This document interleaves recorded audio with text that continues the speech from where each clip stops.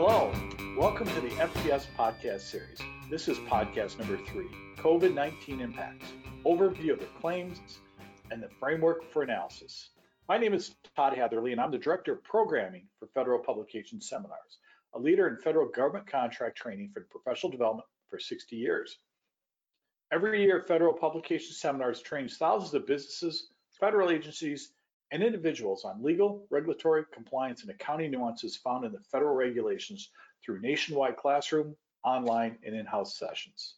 These podcasts are just a small sampling of our important content you can find as a contracting professional from FPS programs. Whether in person or online, live or on demand, you cannot find another source with the breadth and depth of experience, knowledge, and content anywhere. Please visit us at fedpubseminars.com for more information. Joining me today is James Newland. He is a partner with the law firm Seyfarth Shaw in their DC office. Jim is not only a lawyer, but a licensed architect. Jim represents owners, general contractors, and design professionals on government and private construction contracts. Jim also teaches a variety of classroom courses for Federal Publication Seminars, as well as presenting topics of interest via webcasts for FedPubs Online. The impact of COVID-19, the ensuing delays and changes in the work, protecting the contractor's cash flow, and avoiding a default termination are now top of mind for every construction contractor. This podcast will provide an overview of the impacts arising from COVID-19 and the claims arising from the impacts. Jim, how are you today? I'm fine, Todd. How are you? Well, wonderful, wonderful. So I have a bunch of different questions I want to ask, and I'm sure you have the answers for them. So let's get right to it. Jim, are COVID-19 impacts always excuses for delayed performance? Todd, in most cases, the excuses for late performance that are listed in the delay or default clauses under the contracts that we would normally see are not considered excuses per se. That is, the existence of an excusable event, whether it's COVID-19 or adverse weather or something else, starts the analysis, and the contractor simply takes that event, the COVID-19 impact here, and demonstrates the effect of that impact on its actual performance. There are 3 clauses we can look at, and on the government side, it's always going to be the FAR default clause found at 52-249-10. Under the AIA contracts and the consensus documents, it's dealt with a little bit differently. Under AIA A201 section 8.3, we don't list epidemics expressly, but we do talk about events outside the control of the contractor and other things that clearly come into play with COVID-19, particularly where we've got government shutdowns or problems with sourcing materials or shipments of materials from foreign countries or producing materials in factories. And in consensus docs, document 200, section 6, we have a clause that's very similar to the FAR clause. Now, we got to look at compensability under these clauses and whether they're considered excusable delays or excusable and compensable delays, but that's for another day. But the way the court decisions deal with this, if something's listed in the default clause or listed in the time extension clause under a private contract, that simply begins the analysis. It's not a per se excuse for late performance or a per se or de facto right to a time extension. The contractor is going to have to take the event, the COVID-19 impact, and demonstrate how it impacted the project. You can imagine on a project where either a local government, the city of Boston, for instance, or a federal government has shut down construction projects or limited access to a particular base, even if it's for a short period of time, it's not going to be too difficult to demonstrate that some delay occurred. But that burden rests with the contractor. Mm-hmm. Okay. So what steps should the contractor take to demonstrate a COVID-19 related delay? Well, normally a contractor will demonstrate delay with a critical path schedule analysis. Now here, the elements of proof of delay may be stated in different ways, but in basic terms, right, in order to avoid a default termination, or on the other hand, to demonstrate delay supporting an extension of time, the contractor should show that its performance was in fact delayed by the epidemic without its own fault or negligence. And so construction contractors are normally used to demonstrating excusable delay through a time impact analysis, relying on the critical path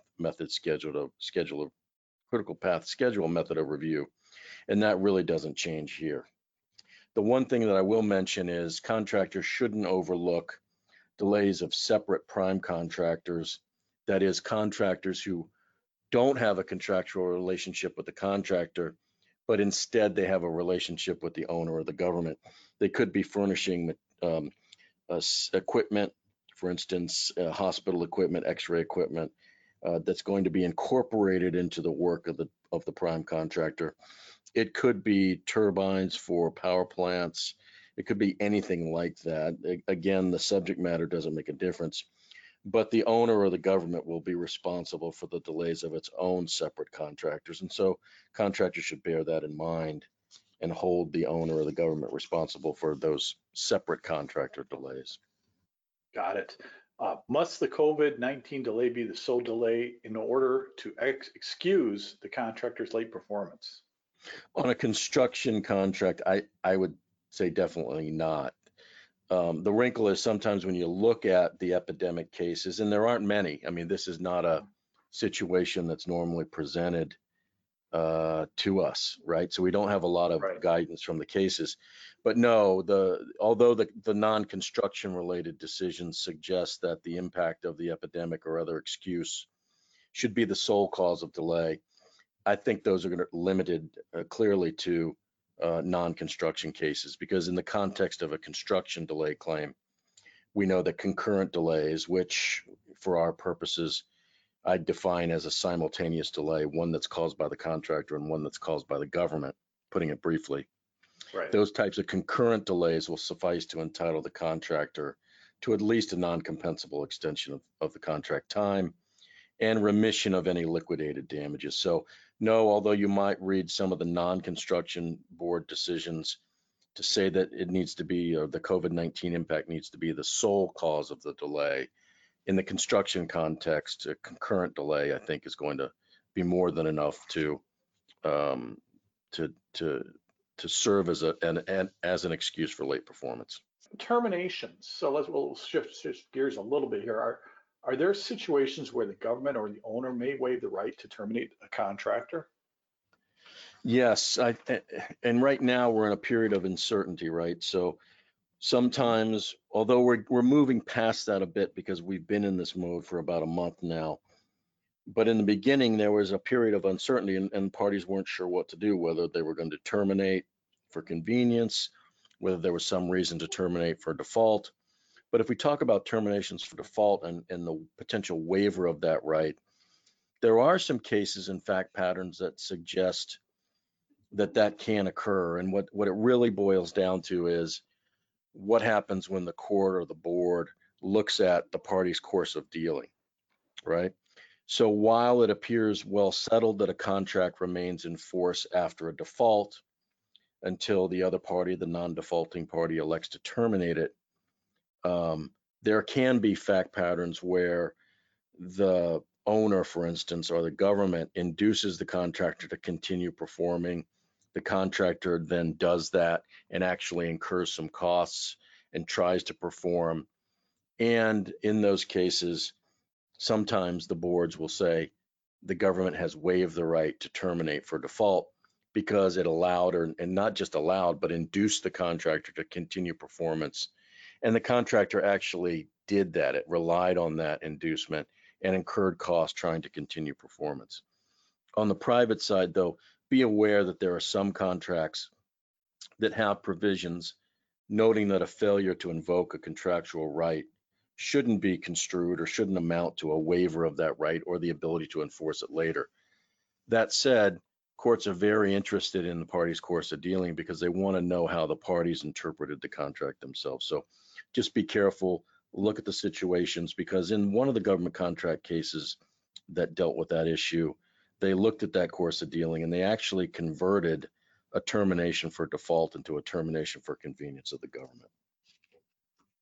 We're talking about performance, and let's say a key employee becomes ill, and what steps should a contractor take, and how does their absence affect performance?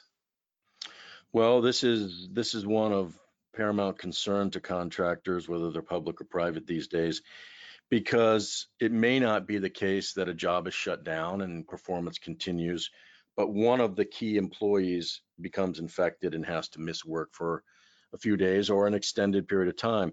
Now, first, let's talk about what type of employees. We're talking about key employees, not just important employees, but employees with key job functions, the superintendent on a construction project, someone like that, someone who, if they miss work, it's not easy for the contractor to put up someone else to immediately step in and take over and function with the same level of efficacy and efficiency. All right. And then, just like the delay scenario we were talking about, merely pointing to the illness of a key employee or several key employees doesn't suffice generally.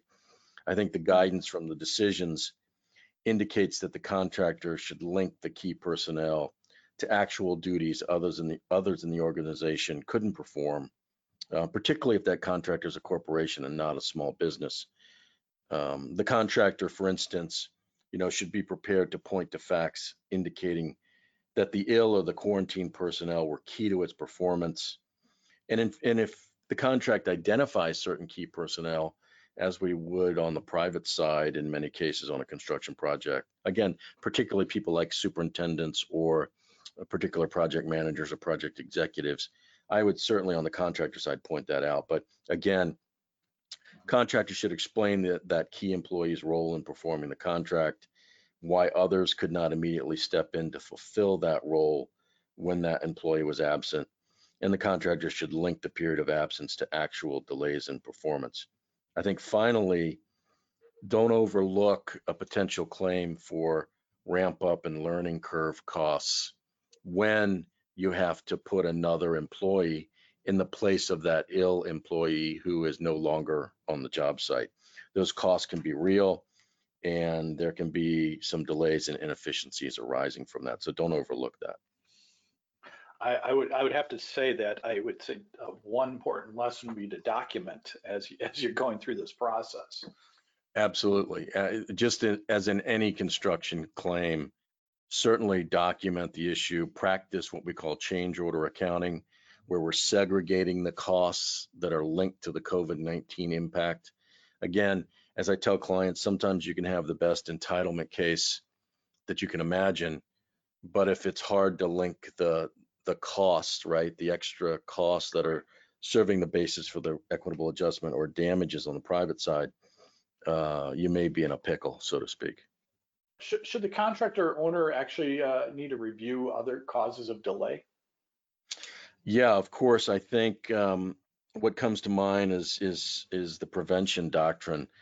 And what that says briefly is a party may not use the non-performance of a condition precedent when that party is responsible for the non-performance of the condition. So translating that into practical terms on a construction project, you could see a scenario where key employees of the architect's team or the owner's team aren't available to answer RFIs.